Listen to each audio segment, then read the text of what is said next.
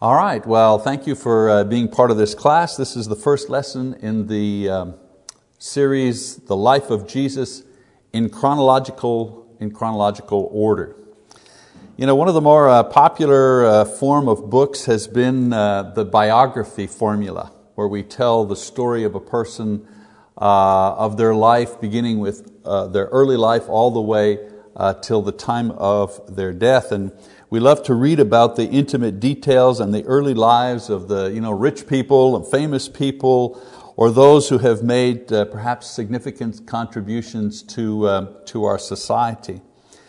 It seems that by reading about their lives, we measure our own lives.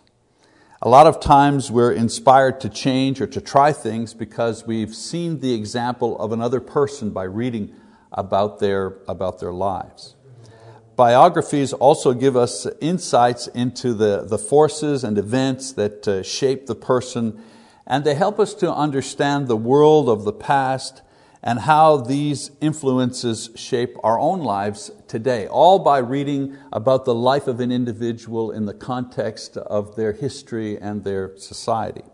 So it would seem natural then that the studying of the life of Jesus would benefit us in all of these ways, and also help establish a true standard for living, since we're looking at the life of not just anyone, but we're looking at the life of the Son of God. Now, usually when we study the Gospels, we're looking at the teachings of Jesus and what they mean. We're looking at how we can apply these things to our lives. We rarely study Jesus Himself. In other words, we rarely study His life in the order that He actually lived it, because we're reading through the Gospels, and the Gospels, each writer is emphasizing different moments at different times, and they're not always in the same sequence.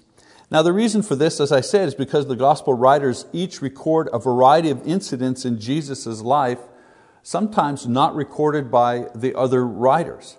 So when you read the four Gospels, one after another, you're not always sure how the events flow. I mean, in general, they flow from beginning to end, but you're not sure which event happened at what time. They each tell the story from His birth to His death, but the details in between are not always explained in chronological order, so you can get a sense of how one event naturally leads into another event. So this class will have several objectives. First of all, I'll present to you the life of Jesus in chronological order. In other words, what He did and where He went from the first to the last in a step-by-step direction. Secondly, we're going to help you prepare a notebook where you will have, among other things, the event in Jesus' life listed in order.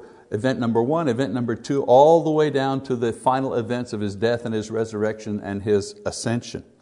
You'll also have parallel scriptural references for these events, also listed in chronological order. When I say scripture references, I'm going to also give you the event, and then which of the four gospel writers talks about the event and the particular scripture reference for that event.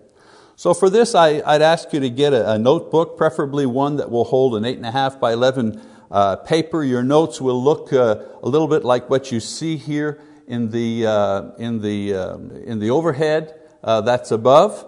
You'll have a number, and then you'll have the event and the comment, and then you'll have all the references in Matthew, Mark, Luke, and John. So by the end of this course, you'll have a notebook with a complete biography of Jesus' life, His ministry, His miracles, the passion, all of it listed in chronological order. Now, you don't have to take notes, obviously, but if you're going to take the course, it would be handy if you took these notes, because by the end of the course, you'll have all of this information in chronological order, and you can use it for class or for personal study. I think it's a very handy thing to have. Okay, thirdly, I will select certain events to explain and enlarge upon, or you may stop and ask any question about an event or teaching for class discussion. We're going to stop sometimes at some events because sometimes we say to ourselves, I've always wondered about such and such. about a certain event, why He did this, or how this is connected to that. So hopefully by discussing the various events, giving you some insights, you'll understand some of the reasoning behind what Jesus did. And I also find one thing about this course that's very handy, and that is when you know how one event leads into another event, it kind of gives you perspective. It gives you a real perspective on the activity of Jesus' ministry. Now, if we move quickly, we'll be through in 1 quarter. But if our class begins to have a lot of questions and discussion, maybe we'll have to lengthen it. But our goal is to finish it in 13 lessons. So since most of you don't have notebooks at the moment, I'm going to start with an overview of Jesus' ministry with a handout that you can put into your notes. So we're going to move on to some of the larger events, the kind of overview of his ministry. Now, when Jesus was born, the world kept time according to the Roman calendar. There we go. Now, the Roman calendar was based on the year that the city of Rome was founded. Now, I'm going to talk about this because before we start with the events, we have to kind of put into context the time frame when Jesus lived here on this earth. So we're going to talk about the calendar. So when He was born, the world had a Roman calendar, and this Roman calendar was based on the year that the city of Rome was founded. With this calculation, Jesus was born in the year 735 because the city of Rome was said to have been founded 735 years previous to the year of His birth. So if we kept with it, we'd be in the year 2746 Roman time as of the year that we're actually making this class. In addition to this, some people of that era kept time according to the years that a certain king or an emperor was in power. In Luke chapter 3 verse 1, it says that John's ministry is said to begin in the 15th year of the reign of Tiberius Caesar. So they had different ways of pinpointing the accurate time. The Roman calendar, how many years since the city of Rome was founded, for the specific time, what year in the reign of a king, for example. So this particular calendar was used and continued to be used even past Jesus' life. In the Middle Ages, the Christian calendar was introduced using the birth of Jesus as the 0 point. When calculations were made and calendars were produced and distributed, it was noted that there was an error that was made, and the birth of Jesus was actually 4 years prior to the 0 date that had previously been calculated. And so there was a problem here. Because Christianity was the dominant religion at that time, they figured, well, let's get rid of this Roman calendar. Roman calendar is based on paganism, the city of Rome, and so on and so forth. Let's have a Christian calendar.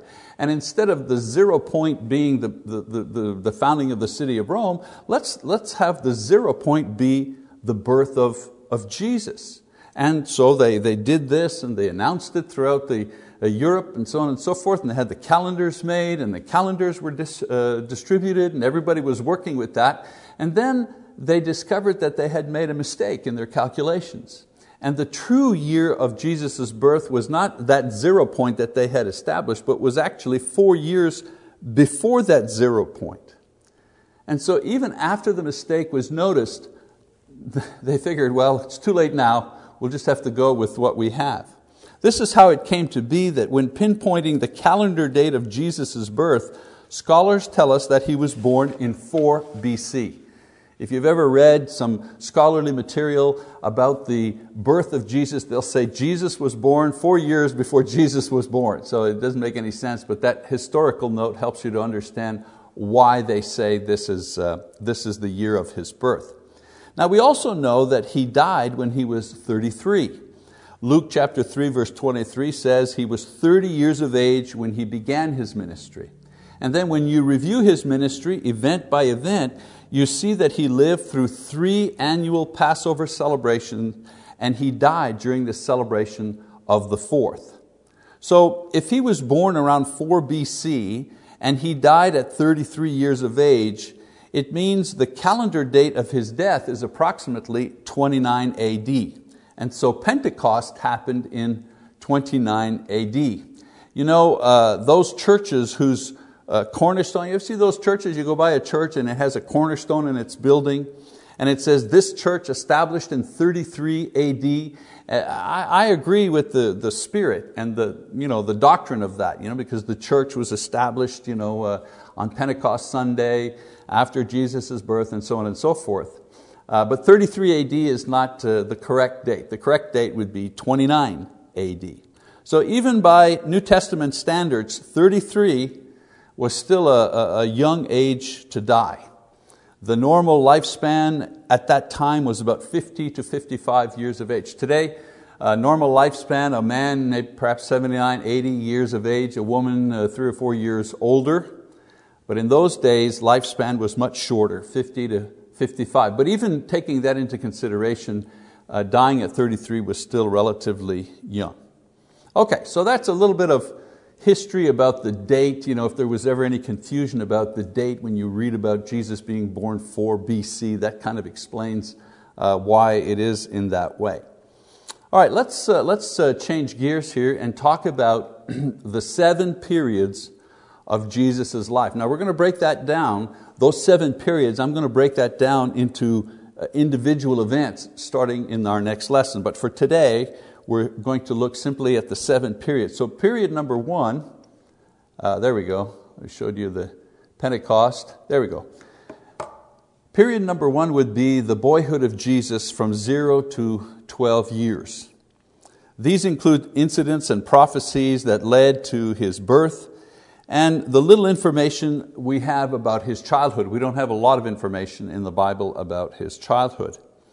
Now there have been a lot of books written about this time that show Jesus doing miracles, Again, not in the Bible, but whenever there's a lack of information, it seems that men they feel it compelled to fill in the void. And so a lot of books were written supposedly about His boyhood. Some of them say just fantastic things, like He was working with His father Joseph. Joseph was a carpenter, and once they had to build a table, and the board wasn't long enough for the table, so Jesus miraculously stretched the board to make it long enough to create that table. This kind of fantastic type of writing you find in there. Or some writers said He lived in the desert with the monks, the Essenians, for example, where He was trained. But these are fables, they're stories that were circulated about Him in the very early years of Christianity. The only information that God has revealed about His childhood is limited and contained in a few passages of Matthew and Luke, and we'll be looking at those when we start next week in chronological order. So first general period of His life, the boyhood, 0 to 12 years of age. Second period of His ministry or life is the beginning of His public ministry.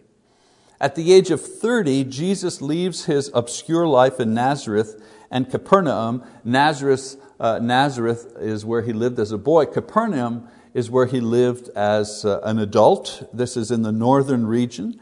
And He travels south to begin His public ministry in and around Jerusalem. And this debut, of course, is spectacular, and it includes His meeting with John the Baptist. We'll talk about that when we get to that part of His life. Third session or period of His life is the first Passover to the second Passover. First Passover to the second. Most of the information for this period is found in the book of John. It does most of it, most of His ministry during this first Passover time is in Jerusalem, and then He departs from Jerusalem, which is in the south of the country, and returns home in the north. Fourth period of His life would be the second Passover to the third Passover. 36 events make up this section, where most of the action takes place in Galilee, the northern part of the country where Jesus originally grew up. So we're always assuming many times when we read the Bible that a lot of things are taking place in Jerusalem because that's the key city, but that's not so. Many of the incidents that we're going to look at take place in Jesus' hometown and in and around the Sea of Galilee. Fifth period would be the third Passover to the final week. This is the longest section in the New Testament. There are 61 events mentioned in this period, and all 4 writers describe this period in detail. During this time we see Jesus going back and forth from the north, the northwest, to the southern capital of Jerusalem. I want to show you a little map here. There we go, if you can take a look at that. This is a map of Jesus' area of ministry, and I just want to point out a few things that I want you to look at. First of all, Bethlehem is in the south. If you find Jerusalem, you can find Bethlehem is just south. Just go down one dot there and there's Bethlehem. That's where He was born. Nazareth is where He was raised. So if you go, just follow between the Dead Sea and the Sea of Galilee at the top. If you go down towards the left-hand side of the screen, you'll see Nazareth. That's where He was raised. Interesting thing, between Jerusalem and Nazareth, about 70 miles. So whenever they are saying He's going home and He comes back, that's a trip of 70 miles. They didn't take the train, they didn't ride on horseback, they walked it. They walked. And so a lot of Jesus' ministry was walking. And it was during these walks, this up and down between Nazareth and the Sea of Galilee and Jerusalem, where they camped, where they stayed in homes, where Jesus was teaching His disciples during these travels. Another city I want you to look at is Capernaum. And if you go to the Sea of Galilee in the north, and just near the top of the Sea of Galilee, there is Capernaum, where Jesus lived as an adult. There's also a synagogue there. It says on the Sabbath He would go into the synagogue and teach in Capernaum. And if you go to Capernaum, archaeologists have found that synagogue, have found obviously the walls are not there, but the base is still there, the doors are there, the floors, so on and so forth. It's quite an amazing thing to be walking into the floor in the area where Jesus taught. The Sea of Galilee, of course, lots of activity. Most of the apostles were called, they were fishermen in that sea, and they crossed over it many times. Instead of walking around, they would take the boat to cross from one side to the other. Cana, again, if you are at the Sea of Galilee and you go just above Nazareth, there's the city of Canaan, where the first miracle was done at the wedding, the turning of water into wine. Decapolis, if you, again, at the Sea of Galilee, a little at the bottom to the right, you'll see a whole region there called Decapolis.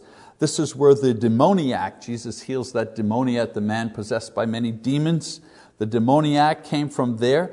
And Decapolis means 10 cities. There were 10 cities that were in that region, and they called the region Decapolis. Of course, Jerusalem, the capital city, you go all the way down, the Dead Sea to the left of the Dead Sea. Jerusalem is there, the capital city. That's where the temple was. No matter which way you came, north, south, east, west, no matter which way you approached Jerusalem, you would always say you were going up to Jerusalem. You're never going down to Jerusalem or around to Jerusalem. You were always going up to Jerusalem. Bethany. Bethany is just, if you look at Jerusalem, go to the right slightly, there's Bethany, only a few miles from Jerusalem. That was the city where Jesus would often stay overnight at the house of Lazarus. Mary and Martha, they lived in Bethany, and that was kind of Jesus's home base, if you wish, away from home when He was in Jerusalem. And then Samaria. Samaria is not just one place, it's a whole region. A region in between, if you want, between the Dead Sea and the Sea of Galilee, there's a whole region there called Samaria. And it was a country that he had to go through in order to get to and from Galilee. And that's where he met the Samaritan woman, the woman at the well. We're going to talk about the Samaritans and some of their backgrounds a little later. So I wanted to show you that map to give you some of the stops along the way where Jesus carried out His ministry, walking to and fro with disciples, always accompanying Him on the road. Okay, let's go on now to number 6, the sixth. Remember, these are not events that we're talking about today.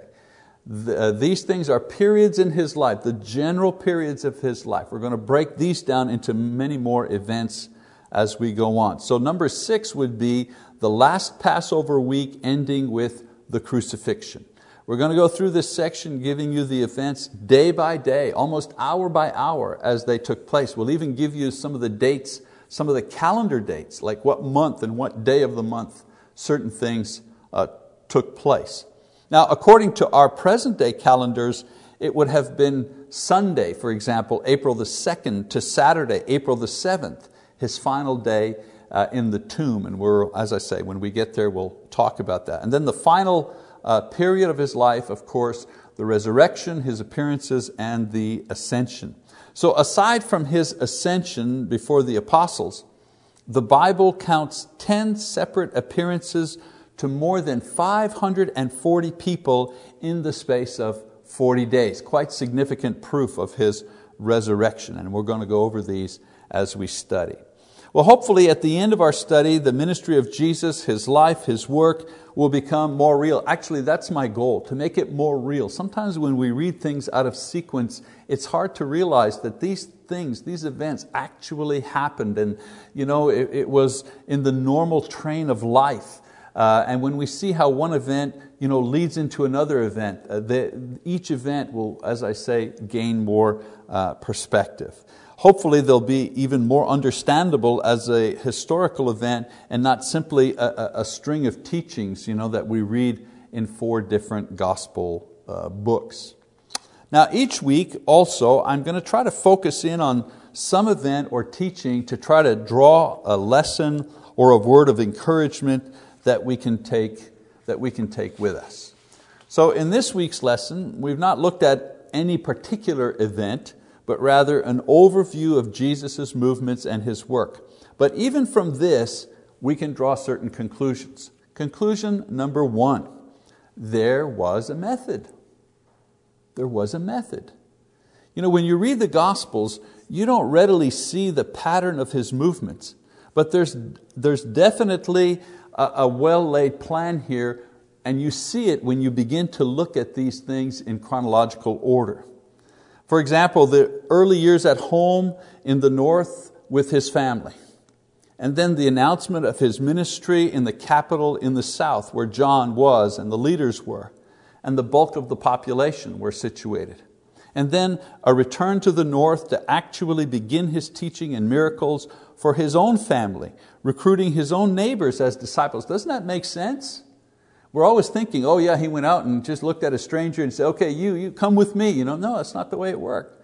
The people He called as disciples were His neighbors, people who knew Him growing up. Doesn't that make sense? Aren't those the first people? Let's say you're introducing a product or you're selling Avon. Or who are the first people you're going to talk to? Now obviously I'm not comparing the gospel to Avon, but in the natural scheme of things, who are the first people you're going to share the gospel with when you first are converted to Christ? Isn't it your mom or your brother or your cousin? Aren't they the people that you're going to talk to at the very beginning?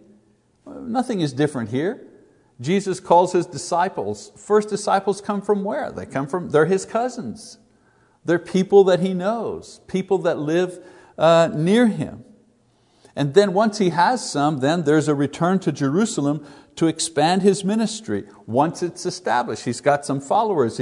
People are beginning to talk about Him. He's beginning to teach them. So then He and they, where do they go? Well, they go to the big city.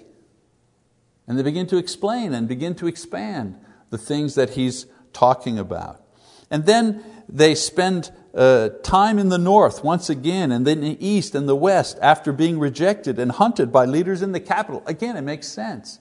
He goes to the capital, He teaches, he does miracles, he gets not feedback, he gets blowback.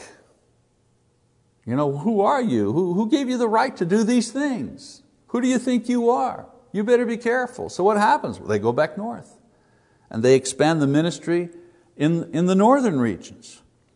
And then his final appearance in Jerusalem, which resulted in his death and resurrection at the very end. And then of course the church beginning in Jerusalem and spreading out. So there was a method. North begins in the north, goes to the south. Every time there was problems or he was being hunted or he was being pushed in by the leaders, he would go back north for a time and then let things cool in the city, and then he'd come back and continue. There was a method to his ministry.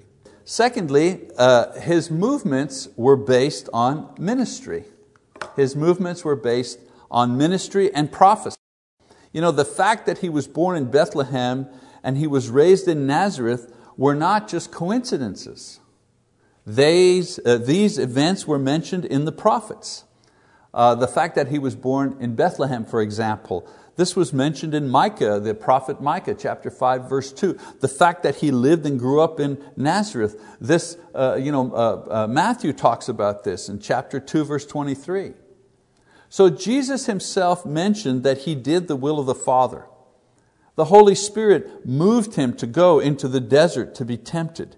He didn't go to Jerusalem until the time was fulfilled. In other words, he had an agenda. He had a prophetic agenda to fill. It wasn't, how do I feel today? Well, maybe I'll do a miracle today. No, that's not the way that it worked. So we don't see mindless wandering, but rather a well-ordered ministry, timed to be in certain places at certain periods, based on God's word and the prophets. And He will, during the period Jesus was physically on earth, God's will was being accomplished. And God's will according to what the prophets said would happen when the Messiah would come. So the point we need to remember was that His whole ministry was not based simply on random events, but all events that were carefully laid out in advance by God and spoken of by the prophets. And maybe one more lesson that we can draw from this. Jesus worked in and existed in at that time in a very small area, but He had a tremendous impact on the world. He covered a corridor roughly the corridor between Galilee and Jerusalem, about 100 miles. So if you go from Nazareth or from Cana or Capernaum down to Jerusalem, 70, 80 miles, and then if you go a little further north, a little further south, you've got about 100 miles this way and maybe 60 miles between the Mediterranean Sea and the River Jordan.